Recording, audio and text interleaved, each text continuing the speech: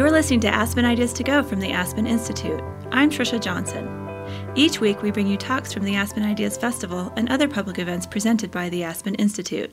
It's a book about humility, and some people think humility is thinking lowly of yourself, but my favorite definition of humility is radical self-awareness from a distance. David Brooks refers to his latest book, The Road to Character. He discussed it at the Aspen Ideas Festival with journalist Couric. Brooks is one of America's most prominent political commentators and writes op-ed columns for the New York Times. In writing The Road to Character, Brooks examined the personal journeys of 10 people, including Dwight D. Eisenhower and George Eliot. He describes them all as starting out broken inside, but a series of life experiences gave them a moral education that led to a more developed internal character.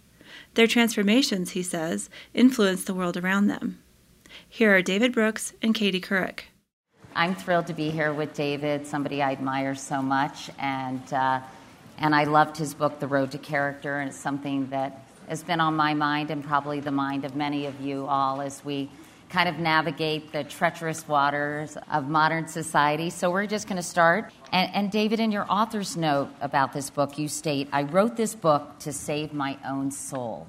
And before we talk about that, I was going to ask you to read this one paragraph because I think it's a good table setter for us. This is a paragraph my friends think is the truest paragraph in the book.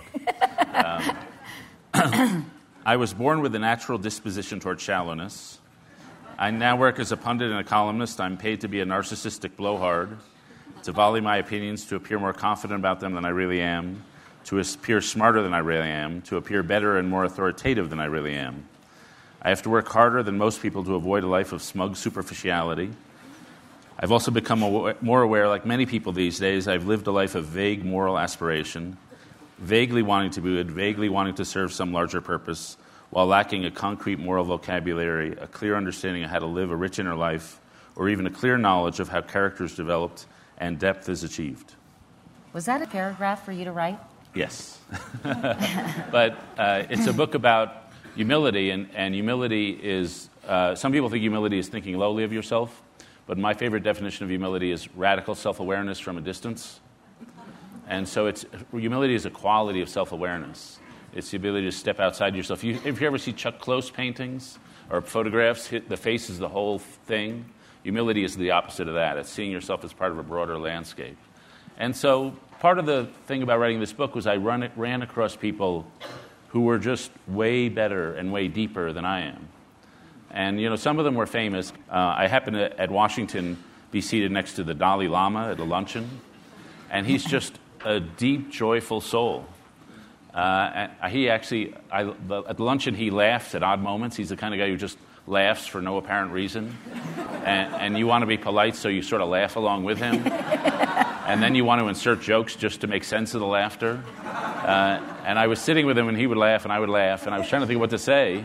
And he was carrying a canvas bag, a sort of a Dalai Lama bag. And I said, so you got any candy in the bag? And he starts emptying the bag, and it's everything, pulling out stuff, and it's like everything you get in the first-class cabin of an international flight. So it's like the eye thing and the earplug, then a big Toblerone bar. But when you're around a guy like that, there's just a depth of joy, and you don't get that from your career. And he's famous, but I don't think I put this in the book, but about a year ago, I went up to Frederick, Maryland, and I ran into a group of women, probably 30, aged 50 to 80, who teach immigrants English and then how to read. And this process can take 7 or 8 months or years. So it just takes forever. And when you walk into this room, they just radiated a gentleness and a kindness and a goodness. And they just cared about what you were saying. They didn't know me from Adam, but they made me feel so important. And they just radiated an inner light. And I'm sure we all run across these people periodically who just radiate an inner light. And my reaction was, I've achieved way more career success than I ever thought I would, but I certainly haven't achieved that. And we'd all want to have that. And so I just wanted to figure out how does that happen? And you talk a lot, David, about sort of being keenly aware of how the moral ecology, you use that term a lot throughout the book, has changed. And what it became abundantly clear when you were listening to a command performance of a radio broadcast on NPR after World War II had ended, and then you juxtapose that with a football play that you saw on television right after you were listening to that. Can you talk about those two different kind of moral ecologies that you witnessed? Yeah. So all great moral epiphanies involve NPR. And so I'm driving home in Washington on a Sunday night and listening to one of our NPR stations, WETA, and they rebroadcast old radio shows. And they rebroadcast a show called Command Performance, which was a variety show that went out to the troops in World War II.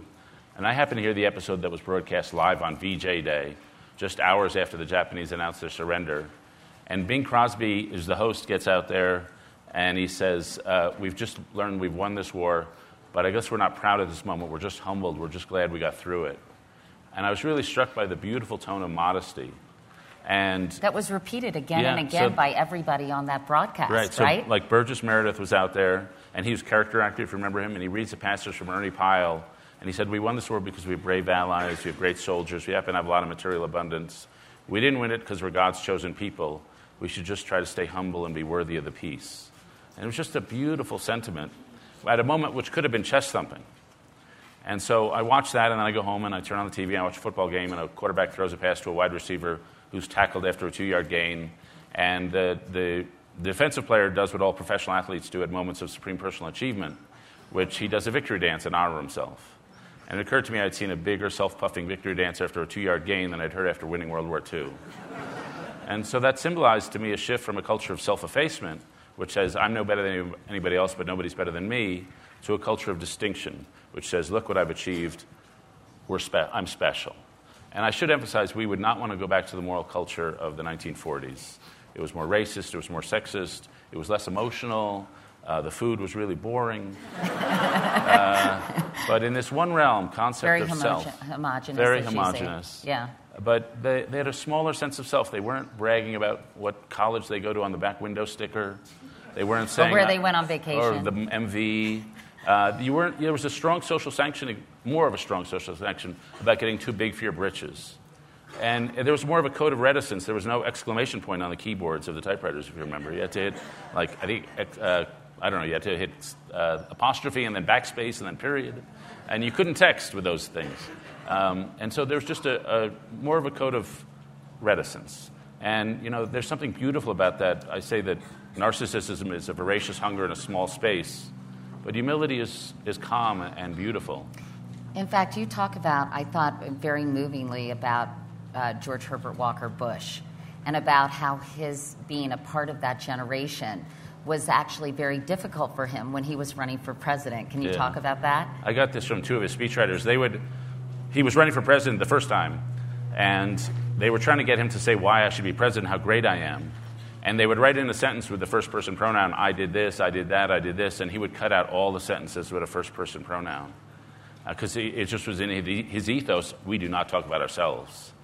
And they finally beat him up and said, you're running for president, you've got to talk about yourself. So he did a speech where he talked about himself, and his mom, who was still alive, called and said, George, you're talking about yourself too much. I thought that was so interesting, though, right? Yeah. I mean, think about how different it is today in terms of the candidates running, which we'll get to in a moment. But, my friends who spend a fair amount of time psychoanalyzing you wonder if there, somewhere in this awakening, was there a personal existential crisis that made you realize that you had, in fact, been living a vague life of moral aspirations and that you weren't the person you really wanted to be, rather than viewing sort of the changes in sort of our moral ecology? Was there something internally that was happening with you?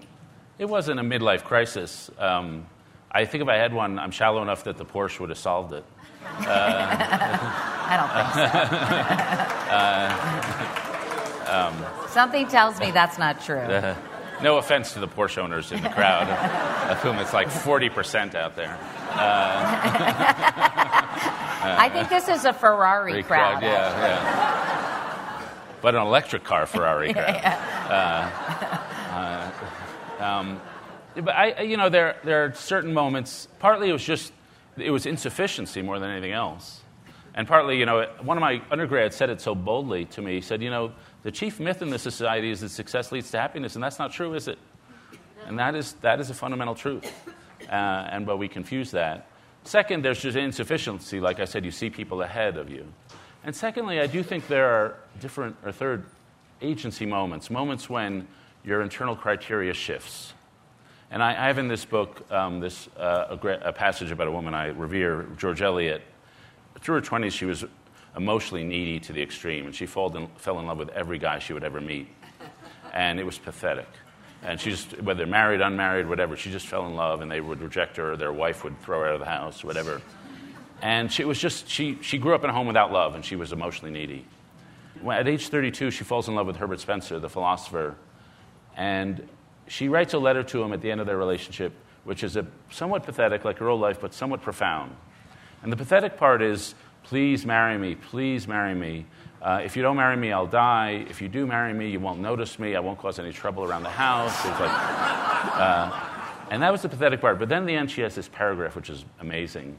Where I'm just going to paraphrase it. It was something like, I suppose no woman ever before wrote a letter such as this, but I am conscious, in the light of true reason, that I'm worthy of your respect and tenderness, whatever vulgar men and vulgar women may think of me.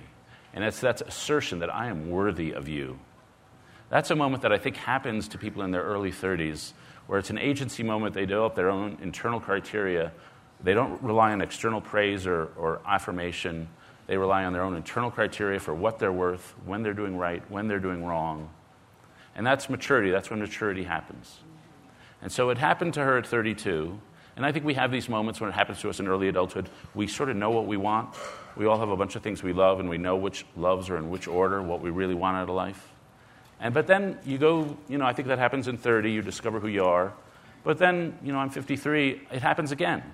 You change. Life changes. Your circumstance change. And the things you want change. And so I think we all make 4 big commitments in life to family, including romance and children, to a creed, to a vocation, to a community. And you make those commitments at adulthood when you're formed. And sometimes those are life commitments, but sometimes you can make new commitments at 53 or 75 or 80. And so I was at a stage in life where I was making a lot of new commitments, in part because of things that were happening in my personal life, in part because my career has hit a level where I wasn't manic about it. And so I was just... You sort of did the Peggy Lee, is that all there is? It wasn't quite that. I was super happy with what I was. I wasn't dissatisfied. But I wanted the vector, just a lot of things. I'll say it, I got divorced 3 years ago. When that happens, it's not only the divorce that happens. On the day of the divorce, a friend of mine said to me, if you project out a year from now, and count your 10 closest friends, 7 of them will be people you don't know yet. And that turned out to be true, because a lot of things change. And so suddenly the vector of change in my life had radically accelerated. And a lot of new options and a lot of new possibilities and a lot of new hungers for spiritual and social and vocational depth came to mind. And so that happened in the middle of this book, and it was part of the process of reshaping. Having said that, it seems to be there are so many forces at work, David, these days that are working against that maturity, that growth, that agency, in terms of sort of how our world is working and this whole culture of narcissism that you talk a lot about it in the book. You call it the big me, the sort of you're so special culture, the obsession with celebrity and fame, social media. What impact have all those external forces had on our ability to develop our internal character? Well, partly it's just the world is so competitive, especially for young people. There's just no time. Second, we're surrounded by social media and just the buzz of information. And so it's hard to step back and hear the still voices inside. And, I was thinking about this at a session I was at yesterday. How can you make lifelong commitments when it's hard to have an attention span that's more than 30 seconds because of what everything is doing to us? And so I think there's that. And then there's a projection culture. You mentioned the emphasis on celebrity. I'm really struck. A series of people have done work on this survey, and that at UCLA they survey college students, what do you want from life? And fame used to be at the bottom, or near the bottom. And now it's ranked second or third of what people want from life. I think it's part because of reality TV and part because of Facebook, but people really want to be famous. It's outward projection. And my two favorite studies on this are, somebody asked, I think, junior high school girls, would you rather be a celebrity's personal assistant, Justin Bieber's personal assistant, or president of Harvard? And by something like 3-1, they'd rather be Justin Bieber's personal assistant. Though to be fair, I asked the president of Harvard, and she would rather be Justin Bieber.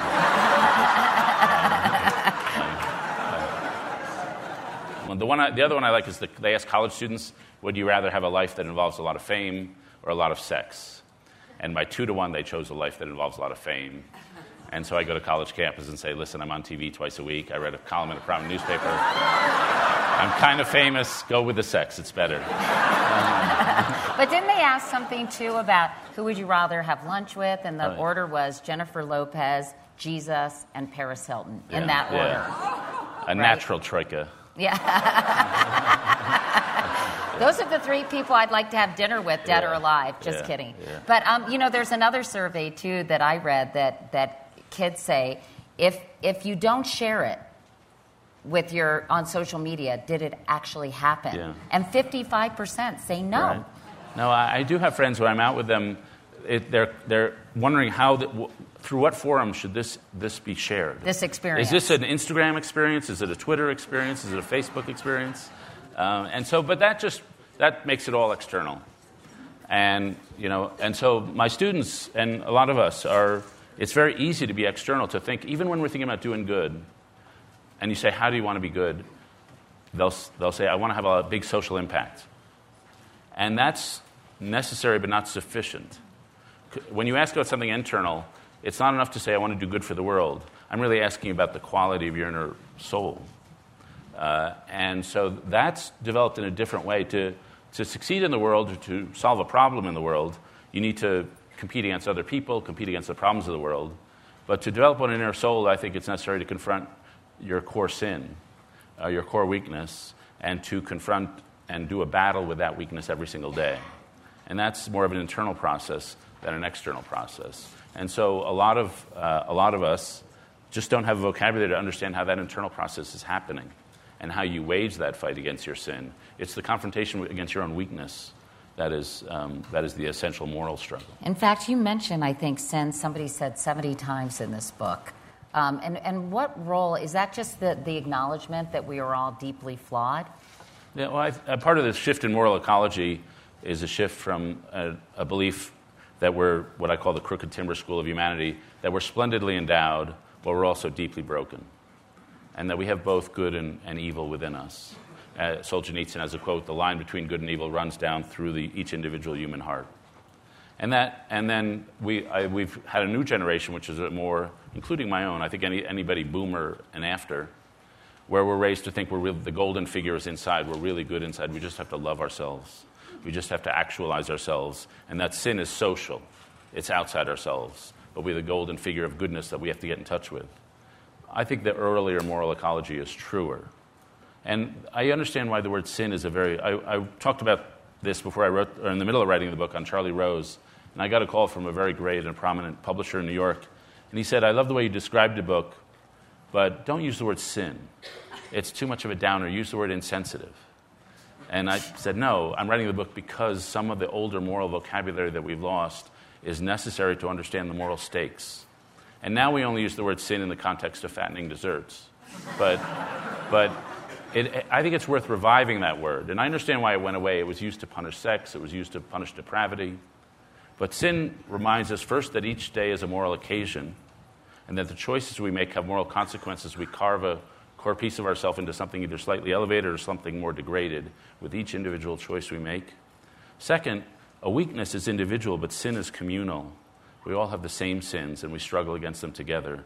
There's a great, I hope a lot of people have read this, David Foster Wallace's Kenyan commencement address, where he talks about how self-centered we are naturally. It's just our natural default. And so we all have that. To work against that. Yeah, and so we have to work against that. And everybody has different sins. I think if you sat down and reflected for 10 minutes and said, what's my core sin? Whether some people it's vanity, some people it's just status orientation, greed, self-centeredness. I have a friend whose core sin is hardness of heart. He's busy, and when people come to him, he's just not present for them. Or he's at a meeting, and instead of really listening, he's thinking about what he can say to appear clever. And so at night, he lies in bed and thinks, how did I do today at that? And he tries to do better the next day. But understanding the core weakness, core sin in oneself is, I think, the beginning of the steps of moral education. How did your religious upbringing inform sort of how you've come to this point, and how, what impact has that had? Yeah. Well, I was born in a New York Jewish home where the phrase was, act British, think Yiddish. And so I would say the moral and philosophical structure that I had was different than most people, but it was familiar to people at the Aspen Institute, or the foundation of the Aspen Institute. It was really, I went to the University of Chicago.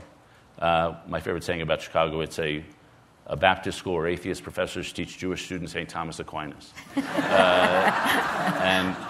And this is how Aspen was founded, by the same people, Robert Maynard Hutchins and Mortimer Adler. And during those 2 years, I was taught by professors Western Civ. I was taught Western Civ by professors who thought these are the keys to truth. These people, Aristotle, Nietzsche, Marx, Gospels, they lived and died for this literature. It has been handed down to us, and the truth about life and the truth about virtue is in these books. I still interpret morality through the great books. Now I've come to realize that they're insufficient. The great books are not alone. You need some transcendent realm. But I do think it's necessary to do the reading. And I do think unless you do the reading and know the categories, and you know the words like sin, grace, it's very hard to understand what's going on inside. I have a passage in the book which is, to me, the ideal. It's a night that Isaiah Berlin spent with Anat Makhtova, the Russian poetess. And he goes into her apartment. He's in St. Petersburg just after the war, World War II. And he'd never heard of her. She was a great poetess who was quieted by the Stalinists. And he goes into her apartment, and they start talking. And he gets there at 8 o'clock, and they start talking about their experiences of the war. And then by midnight, they're talking about Turgenev and Tolstoy. And then by 2, they're talking about Pushkin. And then by 4, they're talking. And then she's reading his poetry, telling her about the death of her husband in the war and of her children and her own oppression. And they're talking all night. And then he desperately has to go to the bathroom, but he doesn't want to break the spell. So he sits there all night, and then at 10 in the morning, he goes home to his hotel and flops on the bed and just says, I'm in love, I'm in love. And they both understood that night was one of the most important nights of their lives. And actually, Michael Ignatieff, who wrote a biography of Isaiah Berlin, did something very brave. The biography is probably like 350 pages, of which something like 40 are dedicated to this one night. And Akhmatova wrote a great poem called A Visitor from the Future about that night. And it's about the meeting of minds and the meeting of hearts and the meeting of spirits. It's the kind of bonding we all like revere. And it's a bonding at depth. And I think to have done that, you have to have done the reading. And so, when Lincoln was struggling to get books, he was poor, but he was struggling to get books. I think that's part of a moral education process. And just quickly, finally, one of the characters I have in this book is Samuel Johnson, the great essayist. He was a radically wretched young man. He suffered from smallpox, Tourette's syndrome, OCD. He was blind. He was deaf in one eye and one ear. He was radically wretched. What he did was he suffered in his first 30 years. He just suffered. And he has a great understanding of what suffering does to you. And it can either destroy you and shrivel you, or it can expand you. And the way it expanded him was, first it introduced him to himself. Because Paul Tillich, this theologian, has a passage with what suffering does is it takes you beneath the everydayness of life and reminds you you're not who you thought you were. It carves into the floor of the basement of your soul, or what you thought was the floor, and then it carves through that, revealing a cavity below, and carves through that, revealing a cavity below. And it really introduces you to yourself, those moments of suffering. And then it teaches you empathy, because you are suffering, you feel empathy for others who suffer. And then it launches you up to transcendence, those who want to make use of their suffering and connect it to a narrative of transcendence. And so I have friends who lost their son when he was 6, and they didn't just say, we had 2 years of grief, let's go party. They created a foundation, Hope for Henry, to connect his death and their suffering to a moment of service and transcendence. And so Johnson went through all that. Self-knowledge, empathy, a commitment, which for him was writing. And he couldn't control his mind, he couldn't control his body, but he could read and write and grasp himself in the reality of the truth and develop a settled philosophy of life. And I do think in that way, just doing the reading, being curious, the people who come here and are curious and who try to achieve a settled philosophy of life, that's a component of moral education too. And if you haven't done the reading, if you don't have a settled philosophy of life, a commitment to a philosophy of life, then you're unsteady, and I don't think moral education can be complete. You need to give us a reading list and then let us borrow your brain for a few months.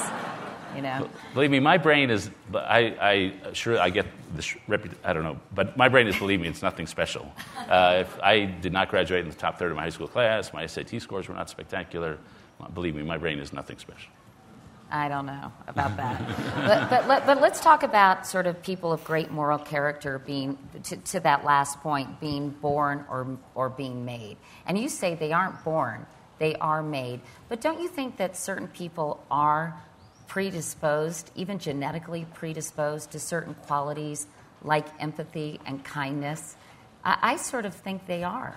I think there's something very intrinsic about some people having those gifts. Yeah, I guess the first thing to be said is some people, we know some things are genetically related, risk, how willingness to take risk.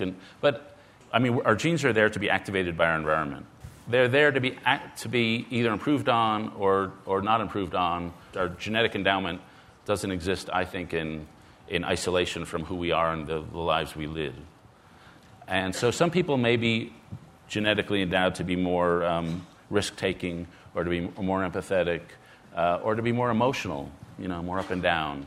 And some people have just equipoise. But I would regard these traits, you're on a leash. You can, depending on your life, you can flow. So they're malleable. Yeah, so we're malleable. And I would say and then in lived life, all the people in my book were messes at 20. They were all pathetic. And they were magnificent at 70. And it was something they did. And something they did with assistance from outside. So one of the characters is Dorothy Day. And Dorothy Day was, she was one of these people who couldn't just read novels, she had to act them out. And she became the novels she was reading. And unfortunately, she read a lot of Dostoevsky. And so she was drinking, she was carousing, she was living in a garret. Her life was complete disorganization and a mess. Abortions, suicide attempts. She couldn't control herself. And so at 20, whatever endowment, she had an endowment for great spiritual depth. But it was unfocused. She was fragmented. And so her movement from character was from fragmentation to cohesion. And what changed her was the birth of her daughter. She had a birth of her daughter out of wedlock. And she had decided in the process of pregnancy that all the accounts of childhood she'd ever read, or of childbearing, were written by men. So she said, I'm going to write one. And so 40 minutes or something like that after she gave birth, she sat down and wrote an essay about what it was like. And she talks about the violence of it. But then at the end, she has a passage that's something like, if I had painted the greatest painting, composed the greatest symphony, or sculpted the greatest sculpture, I could not have felt the more exalted creator than I did when they placed my child in my arms. And with that came vast floods of love and joy and a desire to worship and a desire to adore. In other words, the birth of her child gave her a sense not only of the love for her child, but I have a friend named Christian Wyman, a great poet, who says that love is always flowing. It's flowing outward. And her love for her daughter flowed outward. She needed somebody to thank and to adore. And she decided there must be a God. She became a Catholic and spent the next 60 years in creating homeless shelters, food kitchens, in service, trying to live a life of poverty. And a life of incredible focus and self-sacrifice, sometimes excessive self-sacrifice. But it was that act of childbearing which focused her, which she turned into a moral occasion to move away from the chaos and disorganization of her early life into the commitment and focus of her main life. She's one of the people you profile, David. I mean, you talk about others, and you can mention them, Dwight Eisenhower, Francis Perkins. How did you pick these people? And I know that you say that a number of things happened in their lives, and you kind of categorize them, like the humility shift, self-defeat, the dependency leap, energizing love, the call within the call. So how did you pick those particular figures? And how did some of these factors enter into their lives? You don't have to go through every one of them, but maybe you can give us a sampling. So I tried to pick people who were alive at command performance era. So a lot of them were prominent in the 40s, whether it was Eisenhower, Marshall, Dorothy Day, or Francis Perkins. I then cheated. And then I wanted people, and they all share one thing, this crooked timber view of humanity, this view that I'm broken inside and I need to fix my own brokenness.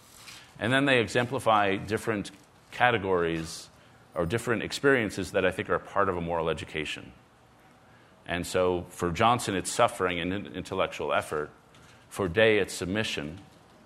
For George Eliot, I mentioned her as the agency moment, but her, it's a daring leap of love. And so she had she fell in love after Herbert Spencer. She fell in love with a guy named George Lewis.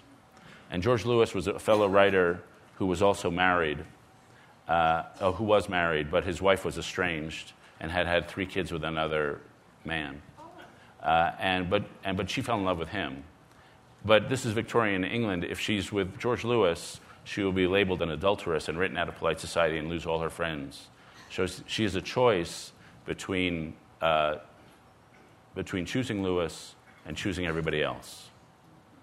And she thinks about it for 2 weeks, mostly by herself, and she chooses Lewis.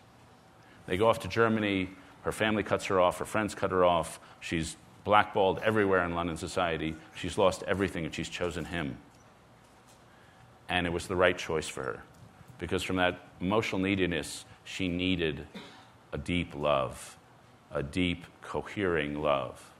And out of that love, she really came into herself. About a year into their relationship, Lewis said to her, have you ever thought about writing fiction? Which he had never done. And she said, I'll try it. So she went off for a week and wrote a short story, which she then read to him aloud. And by the middle of the story, he's weeping because he sees the talent she has. And in some ways, his love is the more coherent or the more admirable, because after that moment, he surrenders his career to hers. He knows she's way more important a writer than he is. So he becomes her agent, her publicist, her editor. She's very sensitive to criticism. And so he gets up in the morning and he reads through all the papers. If there's an article that mentions her, he cuts it out so she won't have to see it. And he really serves her. And that what they have together is, not just the first blush of passionate love like Taylor Swift, but like a deep, enduring love. But this is really as much about him as it is about her, isn't it? Yeah. Can I read this passage? I love a passage. Sure. This man who wrote this passage was here earlier the week. I think he's left, Leon Wieseltier. But it's about how love can be moral improving. And it's not passionate, it's not idealistic. It's a radical commitment from one flawed human being to another flawed human being. And it's very particular and it's very local. And Leon, who was here for most of this week, wrote this as a toast to 2 friends who you probably heard of, Samantha Power and Cass Sunstein, when they got married in Ireland a few years ago. And this is what Leon wrote. It's a passage I happen to like reading aloud. Love is a revolution in scale, a revision of magnitudes. It is private and it is particular. Its object is the specificity of this man and that woman, the distinctiveness of this spirit and that flesh. This love prefers deep to wide, the here to there, the grasp to the reach. Love is or should be indifferent to history, immune to it, a soft and sturdy haven from it. When the day is done, when the lights are out, and there is only this other heart, this other mind, this other face, to assist in repelling one's demons or in greeting one's angels. It does not matter who the president is. When one consents to marry, one consents to be truly known, which is an ominous prospect, and so one bets on love to correct for the ordinariness of the impression and to call forth the forgiveness that is invariably required. Marriages are exposures. We may be heroes to our spouses, but we may not be idols. And that's sort of the realistic commitment of love from one person to another. And the way that commitment is particular and in some sense desperate, in some sense joyous. And that's turning what could be just a choice into a deep and profoundly anchoring activity. And I will say this, after the book, I came to realize that I used to think character building was internal, that you do it by like iron self-control, self-discipline. But then I came to the conclusion that none of us is strong enough to defeat our own sins by ourselves. We all need redemptive assistance from outside. And the people of great character, what they have is a great ability to make deep commitments to things outside themselves. Relationships, a commitment, like Johnson to a settled philosophy, like Eliot to a set of to be enmeshed in unconditional loves. Francis Perkins in the book to be dedicated to causes that can't be completed in a single lifetime, just long causes, and to religious, like Augustine's in the book, to a complete dedication to God. And so the ability to make really strong commitments is, to me, the essence of character building, not iron self-control. It's not an individual thing. It's a relationship thing. And yet you also say that even in love, that has become a resume virtue. And, of course, you talk a lot about resume virtues versus eulogy virtues.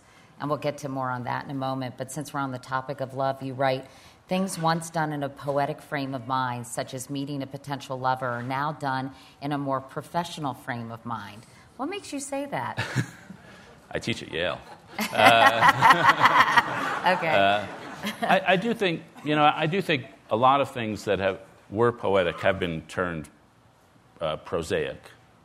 In some senses applying to college, and in some sense we're all balancing time. And so when you're balancing time, your decision is filled with prudence.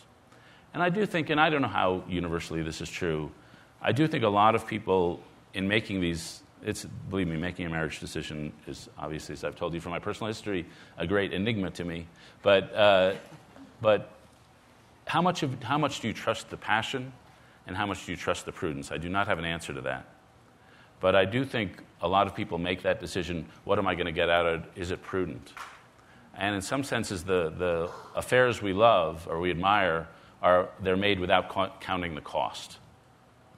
And it didn't matter for George Eliot what the cost was. She didn't count the cost. She made the leap. And for Augustine, the cost was very high for him. In some sense, I don't know how much we should trust that passion, but I do think that passion is an element, and that passion, which is completely imprudent, unprofessional, non-cognitive, if you want to use the old-fashioned terminology, I do think that's something that's harder to do in a society where we've got guidebooks all the time, where we've got books like The Rules about how to date, which I'm sure all of you have read, and which is all based on calculation, how to manipulate a relationship so to get it to where you want it to be. Getting back to resume virtues versus eulogy virtues, you probably don't need, probably a lot of people here have already read the book and a lot of the columns that you've written about this, but why don't you quickly explain that, and then we'll talk about how society in some ways works against those eulogy virtues. Yeah. Just very quickly, the resume virtues are the things that make you good at your job, whether you're good at accounting, good at being a lawyer, good at math. The eulogy virtues are the things they say about you after you're dead, whether you're courageous, brave, honest, honorable, capable of great love. And we all know the eulogy virtues are more important. But I do think we live in a society, and certainly an educational system, which gives a lot more primacy to the resume virtues. Our school systems are built around giving people skills. And I think that our colleges are relatively inarticulate about how to be a really deep, good person. And, there's a debate between Steven Pinker and Leon Wieseltier, actually, and others, over whether colleges should be in this business. Pinker says, no, our job is not to do moral education. Our job is to teach geography or to teach psychology or to teach this or that. It's not our job. That is not the way colleges used to think of themselves. They used to think of themselves as character builders. And the college I have in the book is Francis Perkins' college, which was Mount Holyoke, which is a college that really left a mark on its students. These were, some of the rules in Mount Holyoke. When she arrived in 1898, one of the rules was freshmen shall be silent in the presence of sophomores. Freshmen shall bow respectfully when passing a sophomore on the hall. And that's to teach deference. But then her worst subject was I think, chemistry or biology. And so they forced her to major in biology. Because if you can tackle your worst subject, you can tackle what life will throw at you. And then the most impressive thing Holyoke did was they sent their kids off as missionaries around the world. And so it's 1902, and they're sending young single women off to Tibet, to Pakistan, to China, to Africa. And somebody did a survey of all the female missionaries abroad in 1920, and 25% were Holyoke grads. There's just this intense sense of heroic service. And there was that spirit of aroused heroism that, at least at Holyoke, they thought it was important to instill. And that was not a professional training, that was a moral training. But let's talk about qualities like ambition, aggressiveness, competitiveness that often make people successful in this world. Are they inherently incompatible with qualities that you mention in the book, like humility, restraint, reticence, temperance, respect, and soft self-discipline, and the people who you say radiate that certain kind of moral joy? Can you have both resume virtues and eulogy virtues? Yeah, I think yes, and it's important to balance, but they sit in tension. And so all the people in the book are super successful. George Marshall, Dwight Eisenhower's president. But they sit in...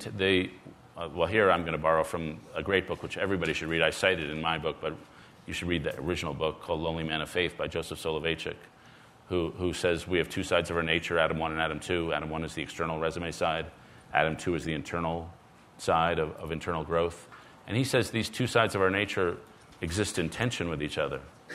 But sometimes being a good person makes you better at your career. You know, if you're in business or in politics or anything, a lot of our career success is based on our capacity to build really good relationships. And building relationships fundamentally depends on moral qualities of compassion and care and kindness and compassion, understanding. But sometimes it's bad for your career. I think I mentioned this in our conversation last year. I had a friend who hires a lot of people, and he asked them in the job interview the following question: name a time you told the truth and it hurt you. And he wants to be sure that they sometimes are willing to put their Adam 2 above their Adam 1. So I tell my students at Yale, you got to learn to fake that one. Come up with a good answer. But I do think that sometimes they go together. Being a good person helps you in your career, but sometimes they are in tension. And I think the essence of the tension, which I try to describe in the book, is that they operate by different logics. That when we're ambitious and we're building a career, we're operating by the rules of economics, which is straightforward, which is input leads to output, practice makes perfect, effort leads to reward. And that's a worldly logic of how the market works. But moral logic is inverse. And the way you make moral progress is through a series of paradoxes. You have to give to receive. You have to surrender to something outside yourself to gain strength within yourself. Success can lead to the greatest failure, which is arrogance and pride. Failure can lead to the greatest success, which is humility and learning. To find yourself, you have to lose yourself. And so that's a bunch of paradoxes. And, if anybody reads Jewish thought, if anybody reads the Gospel of Matthew, the paradoxes are filled. And that's a moral education. It's a different process. And life is about trying to find a balance between the two. Are there any modern-day figures who you think encompass sort of, who are our modern moral exemplars, if you will? I mean, can you be a Warren Buffett and a Mother Teresa and have both of those? Yeah, I think Buffett seems like a pretty admirable guy to me. There's a guy I barely know, but I've read a lot of his work who exemplifies this trait, which is Atul Gawande, a surgeon in Boston, who he operates on the body with a great sense of humility, that what he doesn't know about the body is vast, even a great surgeon like him. And so there's just a grace in his presentation and a humility in the way he thinks about his role. I think my friend Samantha Power exemplifies a lot of these traits. His works in the practical world of diplomacy while retaining that passionate inner core that I think drove her to go into this. It's a very challenging. I think it's so challenging to be in politics. Are there any politicians? Obviously Anthony Weiner and.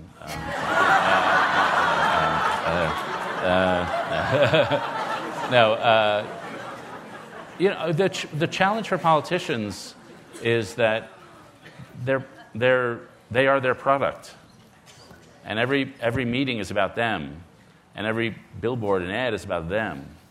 And so in my experience is what they lose is the internal voice, the internal honest voice. That gets hollowed out or sort of starved away. It's all public. And so the internal honest voice is lost. Well, it's hard to have an honest voice when it's all predicated upon polling, right? Right, exactly. And what the impact is going to be on a certain position. So we both covered John McCain in his glory days in 2000. And for whatever reason, he retained that honest voice. And if you got him in the right mood, then he would be completely honest about what he was doing wrong, what he was doing right. And I admired that so much about him. Well, that's why they called it the Straight Talk Express, right? Yeah. And so, I would sit on that bus, and the way you got him going was to pick on somebody that he really didn't like and get his anger going. And so I remember we'd get in the van and 7 a.m. or the bus and say, "What do you think of Rick Santorum?" It was like, "That's an asshole." And then he would go off. But then you had like a day of honesty. What happened to him, though? Well, I think for a lot of things happened to him. He got burnt. He felt he was burned by the media. And then once he actually got the nomination 8 years later, the public responsibility became so big that private, maybe it's still there. His relationship to the press is so different than it was then. And I confess I felt a little used because it seemed like we were friends, but it was just a using relationship. But I think it's very hard because you get punished for having an honest voice. You really get punished for it. Don't you think people are craving that, though? That even if they don't agree with your position, they're craving that authenticity and that they can live with a lot of things as long as they feel that you're being consistently true to yourself? Yeah. I would love to test that proposition. I mean, the politicians never go I don't think anybody's willing to. Yeah. Right? One of the stories I like is George H.W., the elder Bush. He was asked what it was like when he was shot down over the Pacific and he was in the water all alone. He didn't know what was happening. He might die floating there. And he was asked, what were you thinking at that moment? And he said, well, at that moment I'm out in the Pacific and I'm thinking of my family and I'm thinking of God. And then the little politician gear starts going and then he says, and I'm thinking of the separation of church and state.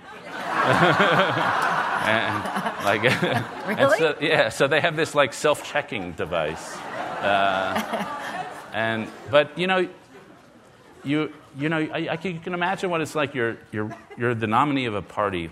Millions of people they're riding on you. You don't want to make a mistake. I mean, Hillary Clinton's in this role right now, and she's not exactly Miss Authenticity right now. But maybe she feels, and I'm sure one would feel this, the burden of the whole party and the whole movement and maybe the whole country is upon you. You can't afford to just mouth off and be honest. You have to be so cautious. And I think she has everything to lose, I think she thinks, by making a mistake or talking to reporters about. And I'm sure if she or people like that were here, she would blame us and say, you guys leap on mistakes and you guys treat disagreement as a gaffe, and you're unforgiving when I do say something that I actually believe. I think both are true, by the way. Do you think that we can help the electorate with this sort of development of a moral compass or some kind of character, and that can be applied to our civil discourse, or is that just too far gone? Because I like the Solzhenitsyn quote that you mentioned, the end of it. You said the line separating good, he said, the line separating good and evil passes not through states, not between classes, nor between political parties, but right through every human heart. Yeah. And it just seems to me that, gosh, that it's gotten so vitriolic and nasty and polarized. Do you have any hope that this sort of search for some kind of character in all of us and humanity in all of us can erase some of that negativity that's so pervasive now? Yeah, I hope so. But I mean, don't have much hope. But I recommend that people go to read Dwight Eisenhower's farewell address, which is famous because of his warning about the military-industrial complex. But it's also a great exemplification of moderation. And moderation is not being mushy in the middle. It's understanding that politics is fundamentally a competition between partial truths, and that mostly what we're trying to do is balance. We're just trying to achieve balance between freedom and security, between achievement and equality, each party has a piece of the truth, and you're just trying to find the right balance for that moment. And if you see politics that way, it's hard to hate the other side. And I think one of the things that has corroded public discourse is if you go in with a modest sense of your own knowledge and know that, first of all, that the other side has a piece of the truth, but also life is more complicated than you know, and that you're probably wrong much of the time, and you need people on the other side to balance off your own wrongness, then you realize you depend on the people you disagree with. If you believe you have truth by the short hairs, then the people you disagree with are just in the way. And so it's no accident to me that Rush Limbaugh is a very polarizing figure, and also his affect is his great ego, because the two go together. And so, I just think it's a question of knowing, I'm probably at least partially wrong about this, and that therefore we have to have excessive deference to the people and politeness toward the people who disagree with us. And I know you believe that with the gay marriage argument, that the way to win over people who are staunchly defending religious liberty in the face of the Supreme Court decision need not self-righteousness and someone who is so convinced of their own truth, but slow, kind of compassionate convincing. Is that accurate? So, I'm pro-gay marriage. I've been pro-gay marriage forever, and probably like 90% of the people in this room. My argument in the early days was not that we should allow gay marriage, but we should coerce gay marriage. We should, if we have a gay couple, we should say, you're getting married, you should get married. But right now, 37% of the country feels gay marriage is wrong. They feel it's being imposed upon them, and they feel something precious is being lost. So let's put ourselves in their shoes. Most of them are Christian conservatives. So they have organized their life about the truth of God's Scripture. And they've built their lives around that. They feel with a great certitude and a wonderful depth that is the truth. That is how God wants us to live. He wants us to surrender. He wants to imitate Christ in service to society and service to the poor. And their life has been built upon that. And in many ways, it's wonderfully built upon that. And they have, the Christian conservatives do give more to the poor than liberals. They do serve in 1,000 different ways to nurture the lonely, to serve the poor, to serve their communities, to serve their families. And the book that they regard as truth has certain sayings about marriage and about homosexuality. And so they revere that. At the same time, most of the ones I know, especially the younger ones, know gay people. They love gay people in the individual form. And they're wrestling. And they just want to know how to balance it. They're going through a walk. And some of them will say, no, I believe what Scripture tells me. Some of them are wandering in different ways. And I don't know where they're going to come out. But I see so much good-hearted wrestling in that community. I think, it's so hard for them. It's incumbent upon those of us who are for gay marriage to respect them and their moral commitments, to respect the wrestling, and just as a matter of practical politics, given how fast public opinion is moving on this issue, to make sure that to allow them their space to wrestle and not turn this into a polarized issue. And I say that on behalf of, you're a kid who's closeted in southern Indiana, and you want to come out. If the temperature is low on this issue, it'll be easy to come out. If in rural southern Indiana, being pro-gay marriage is the same, or being pro-gay rights is the same as being, or is perceived as being anti-religious, and we have a culture war on this, it's just going to be a lot harder for that kid in southern Indiana. So now that you've written the book and you've thought a lot and talked a lot about these issues, how is your soul searching going? And how would you describe, ideally, your own eulogy?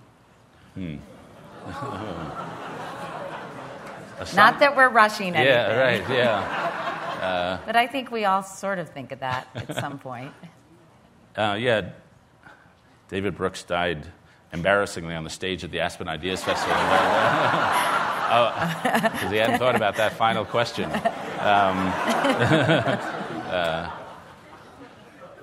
Well, first I would say that reading and writing a book doesn't get you there. Hopefully it can give you a roadmap, but it's actually in the action and the doing. And you talk about that in the book, right? About the importance of setting examples for others. I have this passage from this guy, Dave Jolly, who said, what a wise person says is the least of that which he gives. That it's the totality of actions. It's the small kindness, is the way we treat people that gets communicated. The message is the person. And that's very true. Like I use the example of Pope Francis.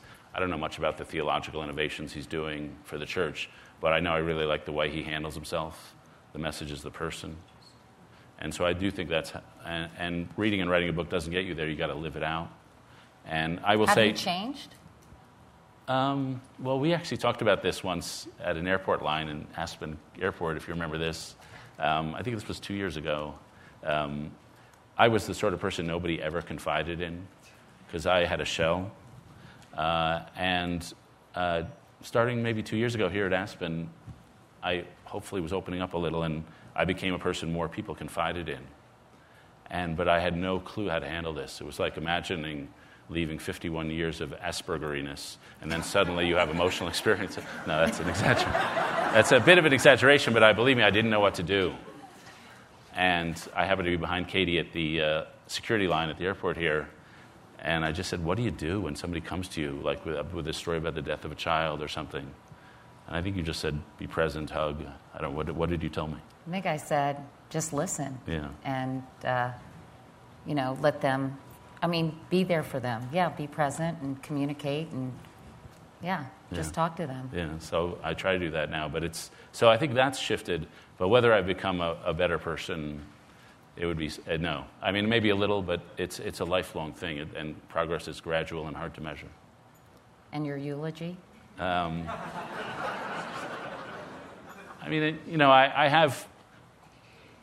have purposes that I want from life. And I've got, I hope, 35, 40 more years. And I know what my purposes are. I want to live in a house surrounded by love. I'd like to bring moral conversation into the secular public sphere the way it used to be. I think we're over-politicized and under-moralized in just what we talk about in public. And then, I'd like to exemplify a certain way of behaving in the world, as in political discourse.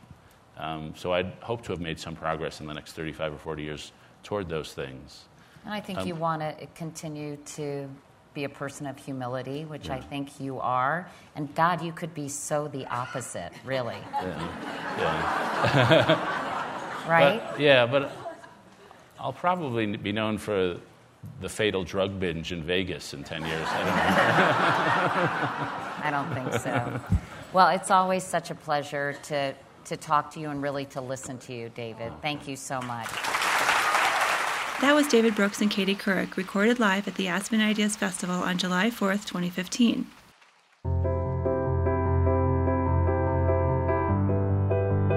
The Aspen Ideas Festival is the nation's premier gathering place for leaders from around the globe and from across disciplines to engage in deep, inquisitive discussion and tackle the ideas and issues that shape our lives and challenge our times. You can discover more at our website, aspenideas.org. Make sure to subscribe to this podcast, Aspen Ideas to Go, on iTunes or wherever you get your podcasts. Follow the festival year-round on Twitter and Facebook at Aspen Ideas. I'm Trisha Johnson, Editorial Director of Public Programs at the Aspen Institute. Thank you for listening.